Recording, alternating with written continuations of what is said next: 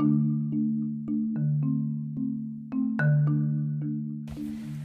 are we?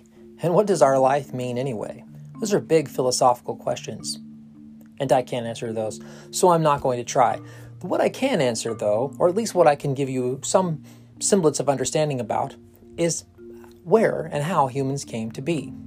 In this particular set of stories, we're going to begin tracing the origin of human civilization, watching the rise of humans from the plains and the fields of Africa as they spread out across the world and begin to build cities as we move from early man into the Bronze Age period. We're going to look at the inventive and creative ways in which humans begin to reshape their world and to try to gain mastery over their environment. We're going to look at how we came to be and how these first ideas actually came into circulation. So buckle up and join me as your whispering wizard as I walk you through the exciting tales of history.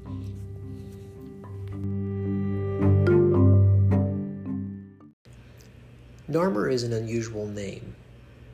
And no, I'm not talking about the cat from Garfield. The Egyptian word for nar means catfish, and the word mir means chisel. So it sounds a lot like a stage name for a blues musician. Come see Catfish Chisel in the Nile Delta Blues at the Memphis House of Rock.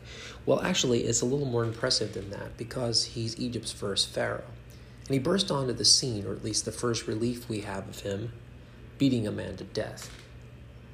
So modern sensibilities have to be thrown out the window because we've entered into a violent world.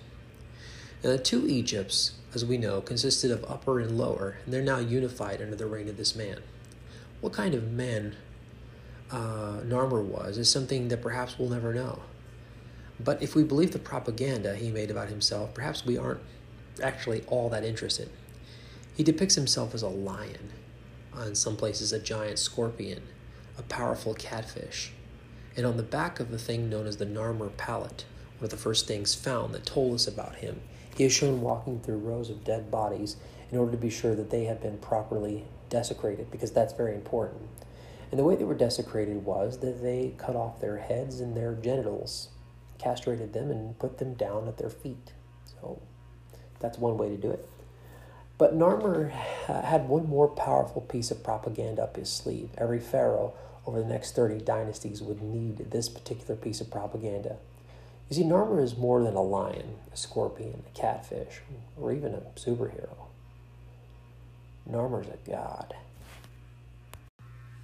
Egypt is something very unusual in many of the cultures we're looking at because it's one of the oldest, longest autocracies in history.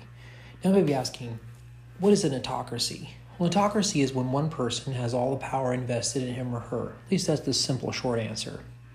These autocrats who ruled Egypt typically came from the same family. They exercised rulership from the moment they got it till the time they died out. Or sometimes the family became weak and lost the throne. A family who rules for generations is known as a dynasty. The first real dynasty in Egyptian history begins with Narmer, who we talked about already. And sometime in this dynasty, the capital was moved to the city of Memphis.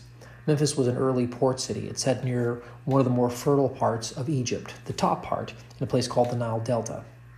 The Egyptians called the Nile River Ituvu, which means the river, because to the Egyptians, well, it was really the only river of importance. The river, though, had its origins far away from Egypt, all the way down into Africa in a place called modern-day Tanzania. In certain seasons, this river would flood. If it wasn't a big flood, it was called a low Nile. If it was a very big flood, it might be called a high Nile. This could have a very big impact on sedentary agriculture. And if you don't know what that means, that just means agriculture that's sitting in one location. The average person on the Nile was probably a farmer, living off what he or she could fish or hunt or grow. However, as cities grow, two types of workers emerge, filling those cities with skilled and unskilled workers. Skilled workers probably did a little better for themselves, making a living by rock cutting, doing carpentry, working gold, and other such trades. There were, of course, traders who ran the river, factory-type workers, and merchants who brought wares to the market. It seems most likely that the bulk of the workers were plebes, and I mean that in the truest possible sense of the word. They provided strong bodies and very hard, back-breaking labor, which they did for, pretty cheap price. And that price usually was bread and beer. That's why they usually paid them. The pharaohs quickly learned that if they wanted to keep power, they needed to make sure they were always building, which meant there were a lot of jobs for unskilled laborers. Statues, temples, royal mortuary precincts became increasingly popular with each passing dynasty. You could almost say that the motto of this age was always be building. So the Egyptians had very little access to power, except for one way an ordinary peasant might get put on the path of a social ladder. This was called hieroglyphics. Began in an early period, became even more prolific in the era of kings and pyramids. If you were illiterate, you were not terribly mobile. That was true in Egypt, that's been true historically, and that's true now. Most of Egypt fell into that category of illiteracy. The writing style was pretty hard to master. It took years to learn this pictographic script, so it could be very time-consuming. Remember that social status of Egypt was stark. It means there was not a real huge middle class to be found. Writing was the distinction, and it served as a clear marker of someone's status. Hieroglyphics was used up until the Roman occupation under Augustus Caesar, and then the knowledge of this kind of slowly fades from history. The unlikely heroine who rediscovered it was, of all people, and get ready for it, Napoleon Bonaparte. It was actually during his Egyptian campaign, when he was fighting the British, that he found something that he sent back to Paris, a piece of stone that contained 3 columns. One was hieroglyphics, one had Coptic and Greek. 2 of those were readable. Now, the stone was known as the Rosetta Stone, and not the language program used for your computer, even though it's named after it. The stone had been made by one of the Ptolemies of Egypt. We haven't got there yet. The Ptolemies are ruling in like 190 BCE, so we're kind of far away. And sometime after, the skill to read it kind of faded away. This was, of course, until Champollion, as he's known. Jean-Francois Champollion stepped into the picture. Champollion wasn't a scholar when he broke the code. Of course, that kind of depends on your definition of scholar. And the boy was 14 years old when he started taking on the task of deciphering this language. Language that had not been read for anywhere in the ballpark of, roughly 2,000 years. It's safe to say that he was something of a kind of standard nerd. Instead of spending his free time skateboarding Paris during the Revolution or joining Napoleon on the military conquest, he labored away breaking this very difficult code, a lot like Michael Ventris did with Linear B script in Greek. He finally made headway. He participated in other expeditions, language studies, and across the area until his death of a stroke at the age of 41. It is his labor that's opened up the story we are telling. If you've read a book on Egypt and you know a lot about what happened, you can thank Champollion. Now, many of the building projects in Egypt give us the impression that Egypt was a culture obsessed with death. Death is kind of everywhere. Ordinary people, of course, had more common places that their remains were placed. But early on, pharaohs claimed a distinction in death. At first, they started building something called a mastaba, which were basically a one-level platform with underground chambers. These were very powerful statements of pomp and privilege. Often in the early periods of the king's entourage would be accompanying him in death. So people that worked for him would also go down and sacrifice themselves with him. Now, at first we thought maybe they took poison or maybe some of them were already dead. But as it turns out, archaeologists found out that they had been strangled. So not a great way to go. Even the dog bit the dust. Yeah, you heard that right. Which is kind of an interesting thing to imagine telling your dog if you're on your deathbed, if I go, you go. Okay, so the dog was definitely in fear. But around the 4th dynasty, this kind of changes and these huge entourage of people going with him into the afterlife changes. But the tombs become bigger. They become more elaborate, which of course is a symbol of status. But it's more than that. They're not just resting places. These tombs become a kind of resurrection machine. So the end of the 2nd dynasty brings a new family to the period of history known as the Old Kingdom or the Age of Pyramids. This place takes place roughly around 2686 to 2181, give or take a few years. A 3rd dynasty pharaoh, whose name is Nefertiti, and please don't ask me to say that again. I'm going to call him by his Greek name, Dozier. He builds a pyramid in a place called Saqqara. This was kind of a whole new level. It's a basic standard step pyramid. And the foods, these were quite elaborate. They came with food, they came with utensils, they even had a toilet. So if your spirit needed to poop, you had that taken care of. However, hopefully they remember TP. It's not a shortage or whatever. But this was the symbol of power that sat throughout the kingdom. It became a national project to build these sort of things. By the fourth dynasty, they're getting ambitious. And one of those characters who becomes ambitious and is known to us is one known as Senefru. He's the first king of this dynasty, and he wants to up the ante. You see, he styles himself Nebmat, which means Lord of Truth, obviously not of humility. He saw the project as a national project. His life, his impending death, his resurrection was critical for everyone. So he wanted to get this clean, beautiful, perfect, geometric shape. And everything was going great until somebody did the math wrong. There's always somebody that doesn't know how to do the math. Like, seriously, guys. And it started to collapse, so they had to change the angle of it, which creates something known as the bent pyramid. The bent pyramid was built around 26 BCE. This is a massive embarrassment to Pharaoh Senefru, so he had to settle for a little red pyramid when he died. Shame on him. You should learn to do your own math. Nevertheless, his son actually would figure out how to make Dad's dreams come true. Not for Dad, of course, but for himself. And his son built the big one. His son's name is Khufu. Now, Khufu was determined. He was going to get this thing right. Well, he didn't personally figure it out. He let somebody else do the math. Actually had a nephew named Himiona, who seemed to, from his statue, have enjoyed dining at the king's table. Khufu must have fed him well because he worked pretty hard for him, and he solved the riddle of how to build the great pyramids of Giza, pyramids that everyone, anywhere in the world knows about and will sometimes travel to see. He tried to orient it so that it kind of perfectly aligned with the points of a compass. Because again, it wasn't a tomb, it was a resurrection machine. It allowed the pharaoh to take his place among the stars, but it had to be perfectly aligned. 10,000 workers were probably slaving away making this pyramid, and they were mostly paid with beer and bread from local bakeries and breweries. Now, he built a second one nearby for his mom. Now, Khufu was kind of a mama's boy. Now, he might have been an autocrat that ruled a nation, but he said yes, Mom, when she spoke. After this, his son builds what we know as the Sphinx. If you've ever been to the Egypt complex, and I've been there, the Sphinx is something that you'll see, this big Giza complex.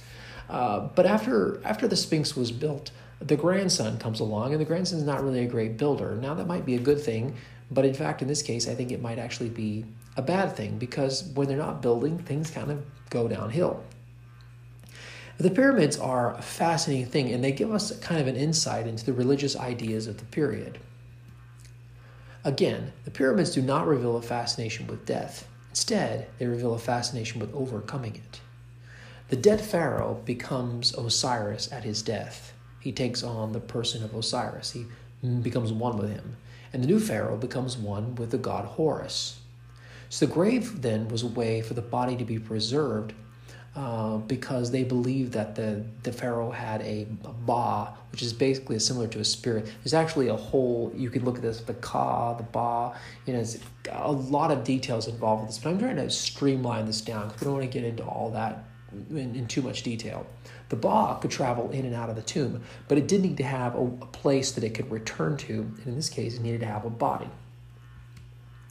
The best of this is probably exemplified in the life of a pharaoh who's known as Unas. Unas is the last king of the 5th dynasty. Unas came to power in a period of Egyptian history when Egypt is starting to take that process towards crumbling. Unas was a pretty good pharaoh, and he did halt the imminent decline while he ruled. At his death, he was entombed in his pyramid like any pharaoh would be. His tomb was full of spells and incantations. It was believed that every night when the sun sank down into the underworld, Unas had to make a journey. That journey could be dangerous. It was one fraught with dragons, serpents, and other things that could eat your ba. Not a good thing. If you didn't know your spells and your incantations and have that properly memorized, then you could end up toast. You could end up crocodile food. Your ba could get eaten by a crocodile. So he would arrive and sit with the gods as Osiris, and the sun would then rise. The next night, he would wake up in his sarcophagus again, and the journey would yet again begin. So the body of the pharaoh then needed to be preserved, so the ba had somewhere to go. And this was preserved through a process known as embalming, a process we still do to the dead today. The organs, according to Herodotus, and what we can see from archaeology today, the organs were removed from the body. Herodotus talks about, and Herodotus is a Greek historian, if you don't know who that is. He talks about them putting a hook up to the nose and pulling the brain out. Oh, God. Okay. And they took the organs out of the body and they put them in these things called canopic jars, which had jars with little heads of like cats and weird stuff on the top. And the organs were kept in there, but the body then was preserved, and it went through this process that the best way to describe it, it was put inside the solution, and it stayed in there. It was basically pickled. Okay, when it was taken out, it was preserved, and they would wrap it in cloth and lay it inside of the coffin, which is known in Egyptian as a sarcophagus. So meanwhile, back in Mesopotamia, now when 3100 BC, when Narmer is beating the Egyptians into submission, the story of Sumer is not going that way at all. Now, Sumer sat along two rivers known as the Tigris and the Euphrates. Now, the cities of Sumer were independent, and remained their own like rival entities with one another. Around 3500, we know a flood happened in the region, and one of the cities deeply affected was Uruk, which was kind of the powerhouse. So by 3000, Uruk's power is kind of broken over the region. They're not holding the big control, and the city-states are constantly in flux, often attempting to gain dominance over the region. In a way, this was kind of a fun time in Sumerian history. It was like a Wild West living in these cities. And this causes transition of leadership to change from religious figures, which were usually the leaders of cities, to what we know as the kingship model. Now, the cities were the greatest political units. They created, rival cities. And they all want mastery, and they all want to drive organization. And this drives organization, competition, increasing levels of hierarchy. The king and the priest become ultimately one entity for a time. So the king is the priest, and then they split again, but the king is kind of the higher entity. The kings become entity, and each location and local councils, because originally we think they were ruled by kind of a local council, those kind of drop off. They all spoke the same language in the beginning, Sumerian, and much of the culture was similar across the cities. Now, to protect these cities from claimants and desperados, each city was accompanied usually by a wall that fortified its inhabitants from invaders. Now, life in Sumer was very similar to life in Egypt in a lot of different ways. A majority of people farmed cereal crops. The Sumerians also had their own systems of skilled and unskilled workers that in many ways mirrored what we saw in Egypt.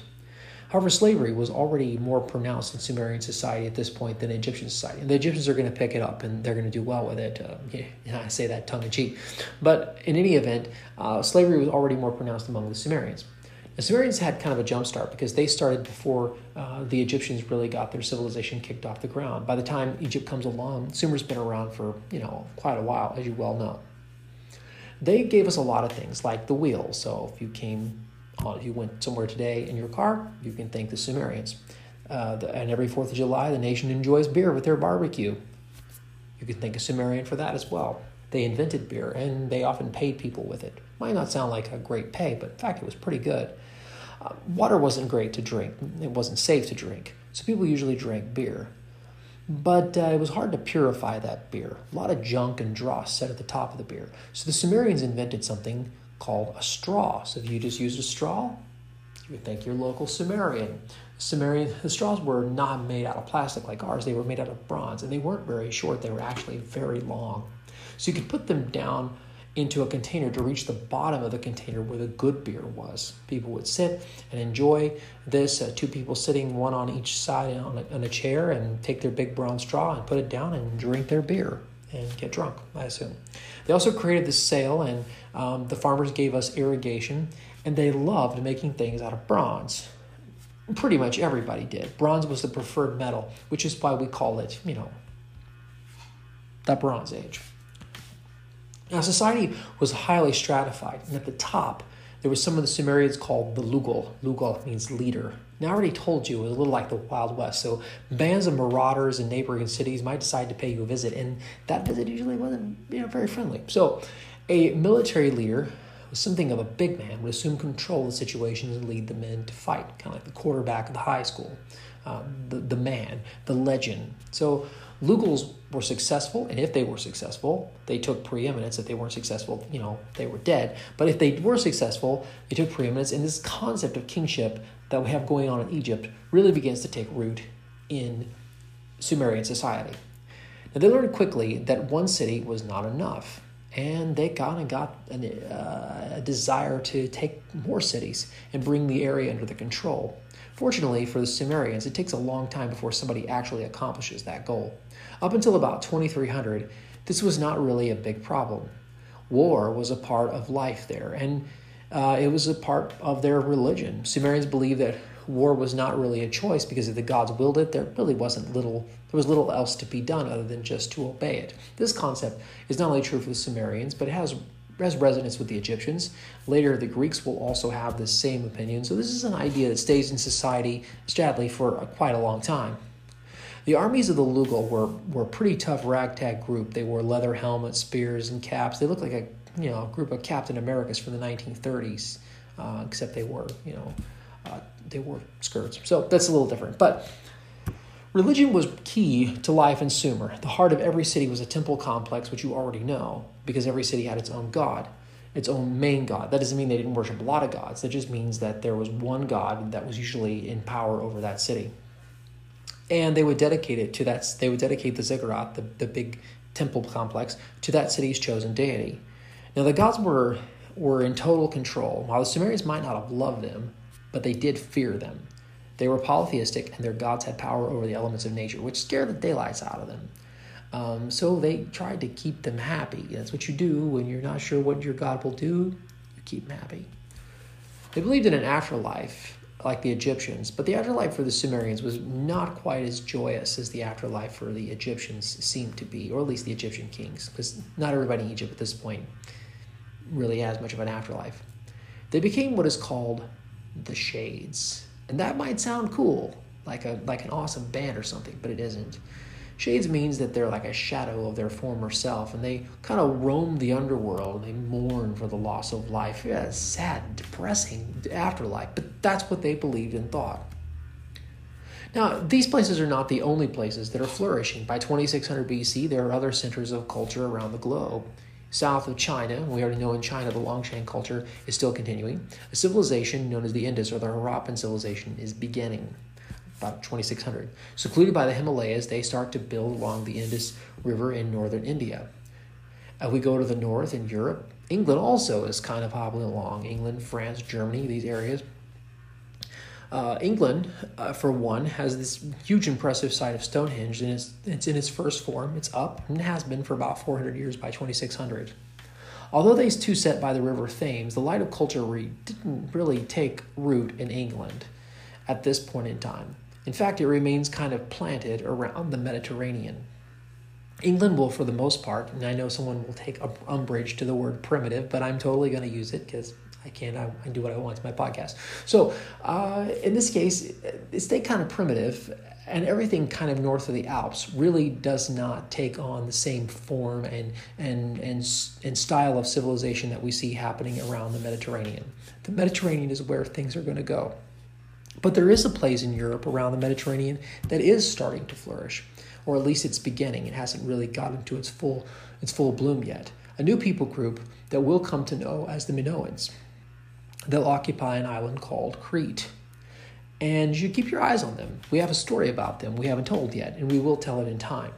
As we close in on the third millennium, there will be there's a burst of civilizations that begin to rise, not merely by rivers, but they start rising kind of everywhere. By 2300, the world is beginning to change in dramatic ways. It starts to pivot. A new age of power and violent intrigue and innovation is about to begin. New cultures like the Mayans and the Chinese will rise. Old cultures will go through a shaking that will reinvent the ancient world. The age of power is really just beginning.